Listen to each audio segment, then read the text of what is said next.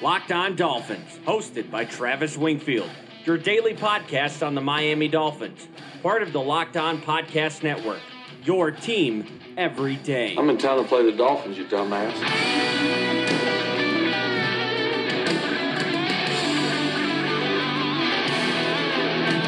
What's up, Dolphins, and welcome into the Wednesday, February the 13th edition of the Locked On Dolphins podcast. I am your host, Travis Wingfield, and as always, I am here to bring you your daily dose of Miami Dolphins football on the number one podcast on the Dolphins on the internet. On today's show, the State of the Roster series continues with the big uglies on the inside. We'll talk about Ja'Wuan James' contract situation, what to do with Josh Sitton, and this loaded offensive line draft class. Plus, a trade up or a trade back. We'll explore some possible scenarios for Miami come April's draft, and we'll get into that segment we promised on yesterday's podcast, talking about the Dolphins on Thanksgiving, all of that and much more. But first, I kindly invite each and every one of you to please subscribe to the podcast on Stitcher, Tuned In, Google Play, Apple Podcast, wherever you get your podcast from. Follow me on Twitter at Wingfield NFL, follow the show at Locked On Fins, and check out LockedOnDolphins.com. The entire State of the Roster series up live right now. Offensive line, tight end, wide receiver, running backs, and quarterbacks all up there. And last but not least, the other Locked On Sports family of podcasts like the Locked On NFL podcast and Locked On Heat podcast for all the local and national coverage of your favorite teams. And one of these days, I'm going to stop saying this because every show is this way, but we have a busy show for you on this Wednesday. Let's go ahead and jump right in. That's another Miami Dolphins. Draft day trades in the first round. They are prevalent, but they almost never seem to include the Miami Dolphins, as the last time the Dolphins made a trade in the first round, it was in 2013, so 6 years ago, to go up and take Dion Jordan. The only redeeming quality of that horrific trade was that it really didn't cost them all that much, relatively speaking. Usually going from that spot in the draft up to the top three is going to cost you an additional first-round draft pick, but Miami had their own additional second-round draft pick that year from the Vontae Davis trade, and they peddled it to get up from 12 up to number 3. So all things told, they gave up the 12th and 42nd pick to get number 3 for Dion Jordan, and the Raiders selected DJ Hayden and Menelik Watson with those 2 picks, so everybody loses in that one. Even though DJ is a nice rotational piece now for the Seahawks, because of course he is, it just didn't work out for either of those two teams at the time. And Miami's last trade down involves the Seahawks also, but in a roundabout way. Not that they were the trade partner, but we do go back to 2010 when the Dolphins last traded down in the first round, and Miami took picks 28 and 40 from San Diego for the 12th pick of the first round. The Chargers took Ryan Matthews, and the Fins wound up with Jared Odrick and Koa Misi. Again, nobody wins. The Seahawks connection there, however, is that Earl Thomas was nabbed 2 picks later, 14th overall, and I was begging the Dolphins to take Earl Thomas. They did not. They traded back as the Dolphins wound up stealing Rashad Jones in the 5th round that same year. So the Legion of Boom could have been a Miami thing and not a Seattle thing, as I had to deal with the 12th man up here in the Northwest for the last several years of that potential dynasty that almost got built in Seattle. So the success for the Dolphins has not been great, but that's probably more about the Dolphins just not being that great of a drafting team in general, though things have gotten better recently. But I wanted to look at some potential options to make a trade in this year's draft because it's a hot topic, especially with these quarterbacks coming out, Kyler Murray being part of that, Dwayne Haskins as well, both to go up and to go down. And I think the going up part starts with the Arizona Cardinals at pick number 1, who, as they were always going to do, announced on Tuesday that Josh Rosen is their guy. Cliff Kingsbury came out and said that very same thing. I mean, they had to do that, so we'll see. But that's the spot we're at right now, where we start at number 1. And if you identify Kyler Murray as the guy that changes your franchise and you don't want to risk losing him, and I guess you can throw Dwayne Haskins in this mix too, but frankly, I don't see that at all. I would take Haskins at 13, maybe even trading up a little bit to get him, but certainly not selling the farm for him. Whereas Kyler Murray, to me, is that type of guy. But if you do feel that way and you don't want to risk losing Kyler Murray, going to number 1 is where the options begin to, the conversation begins for you. I think Miami could probably wait this thing out, but you're playing with fire and the possibility of losing your guy if he is your guy if you don't go up to number 1. So I put a couple of polls up on Twitter on Tuesday, and the results were very interesting to me. I put it out there asking the fans, would you deal the 13th pick and Xavier Howard for the first pick of the Cardinals? And 45% say yes, and the majority rules no. That is insane to me, but I also get why. It's just because people don't like Kyler Murray as much as I do, and that's fine. So then I wanted to gather the why behind you wouldn't do that, so I made up my own fictional poll, so to speak, a hypothetical that had more pretend situations. In this second poll was operating in a pretend situation. All pretend, I know this isn't the case. A hypothetical that asks, if Tua and or Trevor Lawrence were in this class, would you make that same trade? And those results went to 81% yes, 19% no. And for those 19%, like, what the hell are we talking about here? Everyone agrees that Trevor Lawrence is the next coming of Jesus himself, and a lot of people feel the same way about Tua Tagovailoa, but you wouldn't give up a star corner who is going to ask for near quarterback level money in 2 years for the right to draft a transcendent quarterback?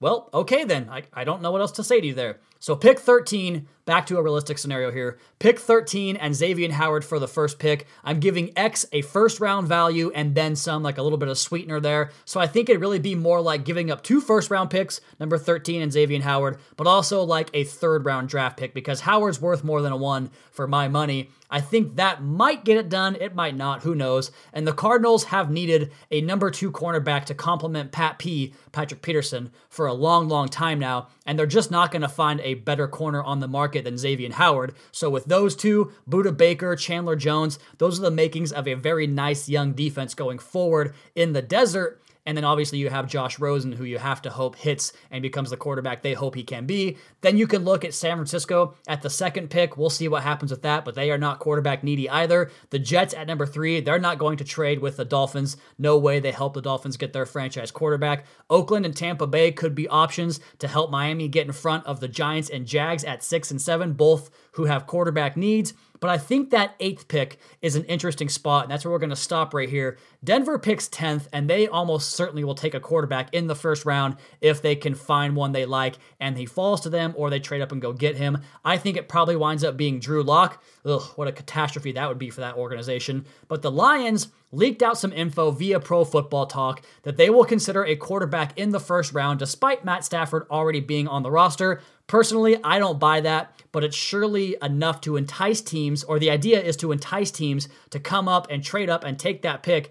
So that's my next target point. And from there, it probably costs you a 2 and some change. Let's call it a 2 and a 4. That for me would be a home run to go get Kyler Murray and change this whole entire franchise and change the dynamic of how you're viewed in the NFL. And then there are the trade back options. This one is difficult to forecast because you have to find a reason for a team to want to come up. And at 13, usually that's not where the quarterbacks are going to be available for teams to trade up and come get their guy. So it's tough to forecast. Maybe it's to come up and take the first wide receiver off the board, though I don't know if there's a guy that highly thought of in this class. Then again, after seeing DK Metcalf shirtless, maybe there will be. Maybe the top offensive lineman, a tackle like Andre Dillard, go Cougs. In this scenario, I want to focus on the offensive line because this O-line class is outstanding. I think there's probably 6 or 7 immediate starters on this year's interior offensive line alone, and that's where some of Miami's biggest needs on this roster all are.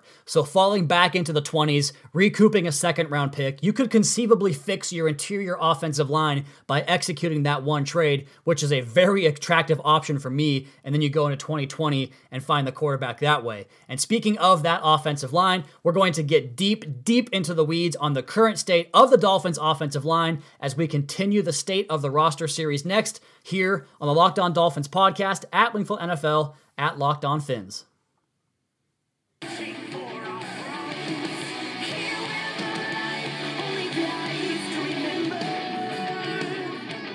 Talking about this stout offensive line class coming this April in the draft. A bunch of rookies that figured to contribute very early on, which has not been the case in recent years in the draft. It has been a bunch of really bad offensive line classes coming down the pipeline. A big reason for that is the lack of development at the college level. A lot of these offenses focus on tempo and getting back to the line of scrimmage, and that is placed higher on the priority list than actually finishing blocks and working to the second level to get those blocks executed all the way to the completion.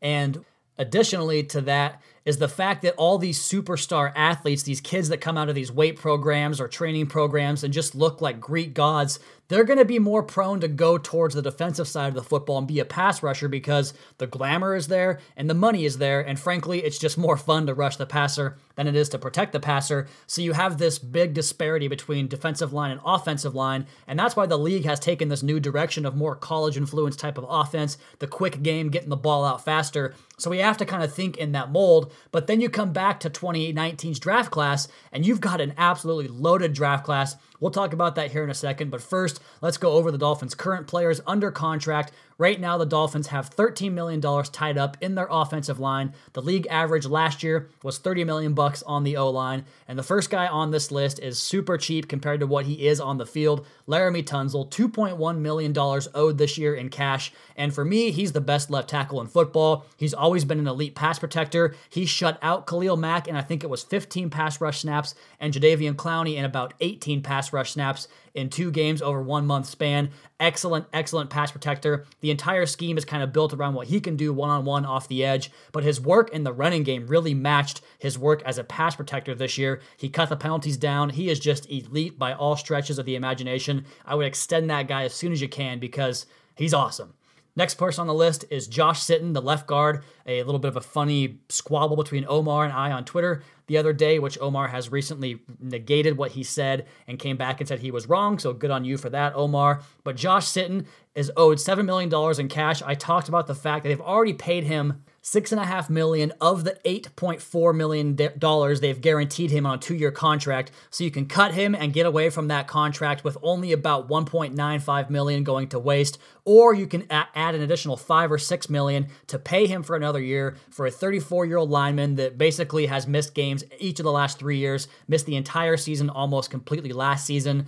I mean, the veteran presence is there. It's going to be a tough choice for them because I just don't think you can commit that kind of money to a guy that you cannot rely on. And so we'll see what the decision comes down there. But he was definitely good in that one game and got a lot of those communication issues, stunts and twists and games. He was a big part of getting that fixed, even if for just one game. Up next, Dan Kilgore is owed $2.8 million in cash. Originally sounded like a very savvy move to get a budget player that could play at a decently good level as far as starting at center, but that didn't happen. He was bad in 3 games. He took a triceps injury. I just don't think there's any point in bringing him back. Seems pretty cut and dry to me. And the next guy, also very cut and dry, Ted Larson, $1.9 million, but I will forever remember my time in the locker room after the Miami Miracle when everybody was chanting, Ted, Ted, Ted, for his outstanding block on the play that sprung Kenyon Drake. So Ted Larson will always have that, buddy, but sayonara. And then we have the pending free agents, and of course the biggest one on this team right now is Ja'Wuan James. He made $2.1 million last year, and the highest paid right tackle in the NFL currently is Lane Johnson. He is due $11.1 million next year, and Lane Johnson is elite. Ja'Wuan James, he's good, but he's not elite.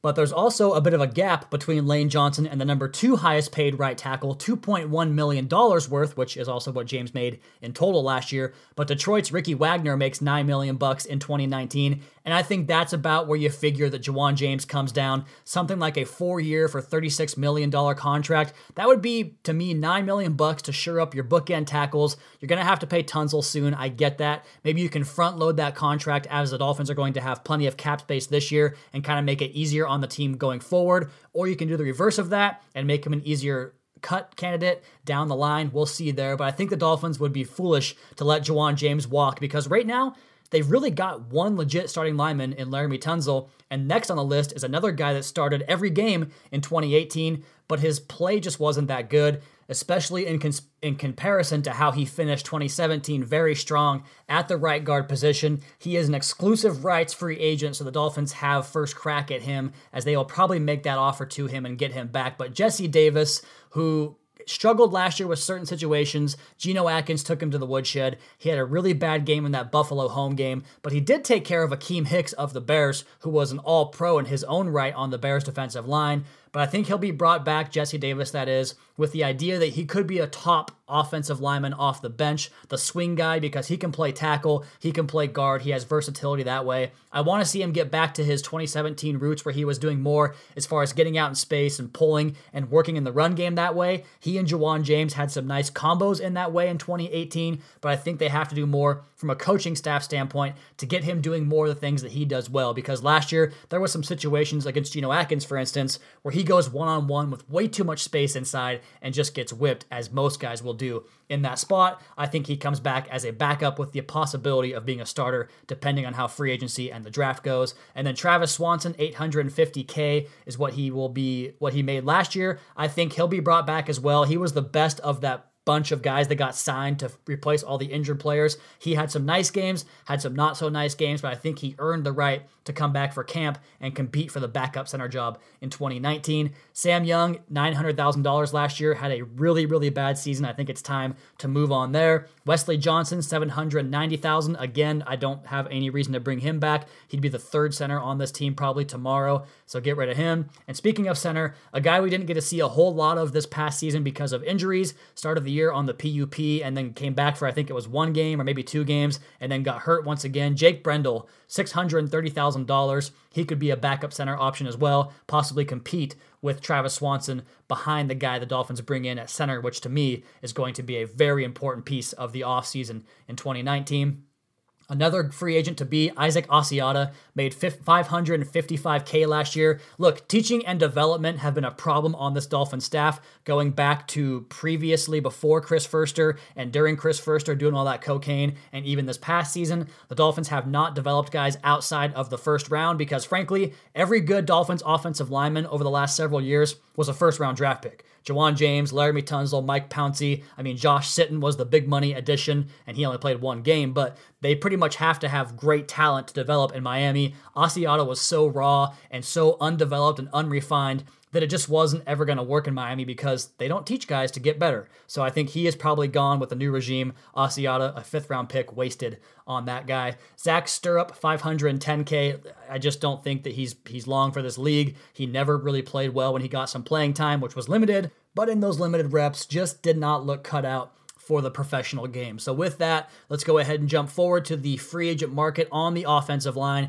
Jawan James really is the top tackle or overall offensive lineman on this list. So the Dolphins will need to re-sign him and then put away the tackle needs for the year. And then to me, center is a position in the NFL that has really increased its value over recent years with interior pass rushes getting ramped up and just the overall protection calls and leadership of that position. I think the Dolphins really need to find their next center and put him in there and set and forget and have a guy you can count on. And there's a couple of free agents that could fit that bill. Number one, Mitch Morse from Kansas City. He missed 5 games last year while his backup Austin Ritter came in and filled in without missing a beat. And now we have new assistant GM Marvin Allen, who was the director of college scouting in Kansas City when the Chiefs took Morse in the second round in that 2015 draft. So I think that connection exists, and that could be a route the Dolphins pursue for a 27-year-old veteran starting center to just fill that hole and leave it and forget about it for a long time. You hope that would be the case. At guard, there's not really a whole lot better of a class as far as free agents go. The better ones are up there in age. Mike Iupati is 32.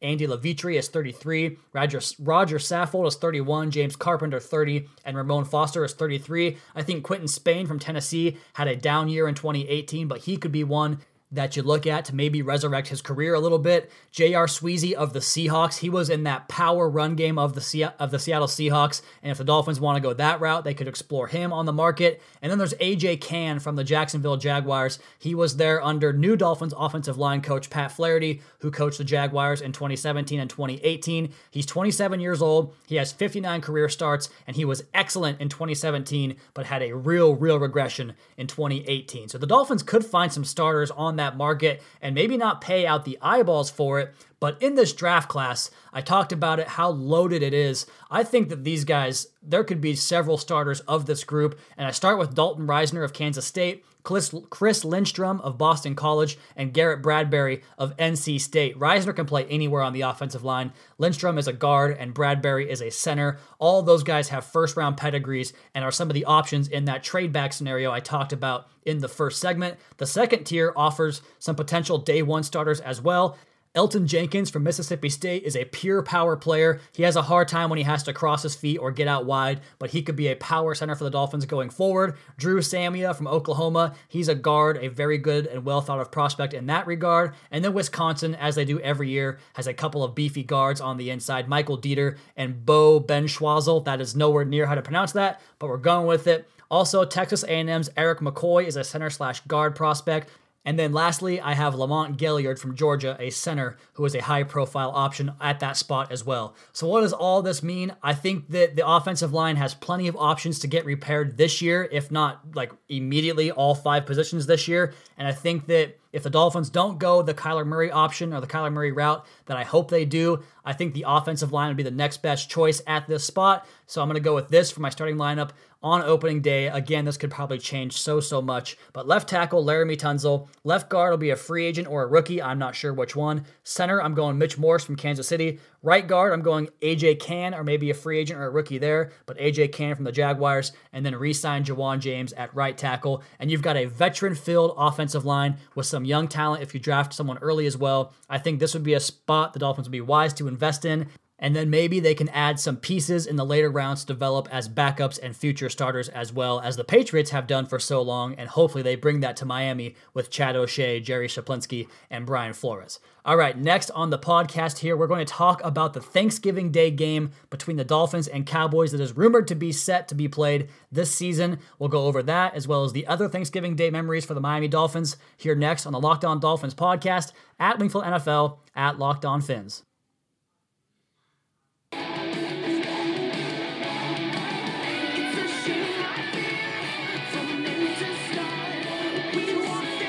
The news came down on Monday that the Dolphins would reportedly be playing against the Dallas Cowboys in Dallas on Thanksgiving Day, though I'm not too sure if that rumor is to be trusted. As you guys recall, I was the first person on the internet anywhere to have the Dolphins 2018 schedule out on Twitter in its entirety, and my source for that schedule tells me that this might not be a sure thing and not to book your tickets on that just yet, so we'll wait on that idea first. But if they do play on Thanksgiving, it's a great ode to a great rivalry and a great tradition that goes on between the Dolphins and the Cowboys on Thanksgiving. And with that, let's go ahead and kick off the top 3 Thanksgiving Day memories for the Miami Dolphins. We'll start out here with some audio. Doug Peterson to hold. Block. The Cowboys will win. Wait a minute. Wales in the end zone. No one covered it, and Miami did. That could be a touchdown if Miami has covered it. A Dallas player touched the ball, and then the Dolphins went on and recovered it. It's on the 1-yard line. It's not in the end zone. It's in the 1-yard line. They're going to sort it out. And there's 3 seconds left on the clock. 92, Tolbert gets his hand up in the air and knocks the ball. No, it's not 92, it's 97. Jimmy Jones. Now someone touches the football here. Watch what happens. It's Leon Lett. No, you can't get better than that call right there. Leon Lett, no, as the Dolphins steal a win in Dallas on Thanksgiving Day in 1993, and the Dolphins improved to 9-2 with that victory, but the rest of the season would not go so well as they would drop 5 in a row after Scott Mitchell, the backup for Dan Marino, who was hurt in Week 5, also got hurt and left it in the hands of the holder you guys heard there, Doug Peterson, now the Eagles head coach, and ruined that season for the Dolphins, much in the way Ray Lucas ruined the 2002 season. But memory number 2 from Thanksgiving takes us back to 2003, when the Dolphins again beat the Dallas Cowboys by the final of 40-21 to improve to 8-4. Here was Jason Taylor post-game after that victory as he had an interception return for a touchdown. We all been through a lot, man. It's been a tough year. It's a big game. My man's old Stormy girls that came in. Everyone talked about the tune-in, about the came in here and give a game ball to coach, man. It's been through a lot. So they award the game ball to Dave Wanstead, which I have mixed feelings about. But in that game, the Dolphins win at 40-21. It was their 3rd straight win and put them to 8-4, which put them in a great position to make a push for the playoffs that year. Unfortunately, they lost the next 2 games, 12-0 at the Patriots and 34-27 at home against the Eagles on Monday night. That was my first Dolphins game ever in person, that Eagles game on Monday night, and I was a heartbroken 16-year-old, believing they still had playoff hopes after that, which they won the next 2 games against the Bills and the Jets, but even 10-6 would not do it for them that year as they would fall short of the playoffs. And that brings us to the third and my final Thanksgiving memory here on the podcast. There's no audio clip for it on YouTube, but we go back to 2006 when the Piano Man himself makes the return to Detroit. Joey Harrington comes into the game after having a good stretch of play for 3 straight weeks. The Dolphins were on a 3-game winning streak over the Bears, home for the Chiefs, and home for the Vikings. After starting the season 1-6 in Nick Saban's second and final year in Miami, the Dolphins beat the Lions 27-10 after falling behind 10-0 and running off 27 straight points. They would end the season pretty much the next week by losing to the Jacksonville Jaguars 24-10, and then they beat the Patriots 21-0 after that, the big shutout led by Jason Taylor, and then again, like they do recently, lost 3 games in a row to close out that season. So 1993 at Dallas, 2003 at Dallas, and 2006 at Detroit. The 3 top Thanksgiving Day memories for a younger Dolphins fan, a 31-year-old Dolphins fan, and hopefully we have one more of those to add to the list this year if the Dolphins do go into Dallas.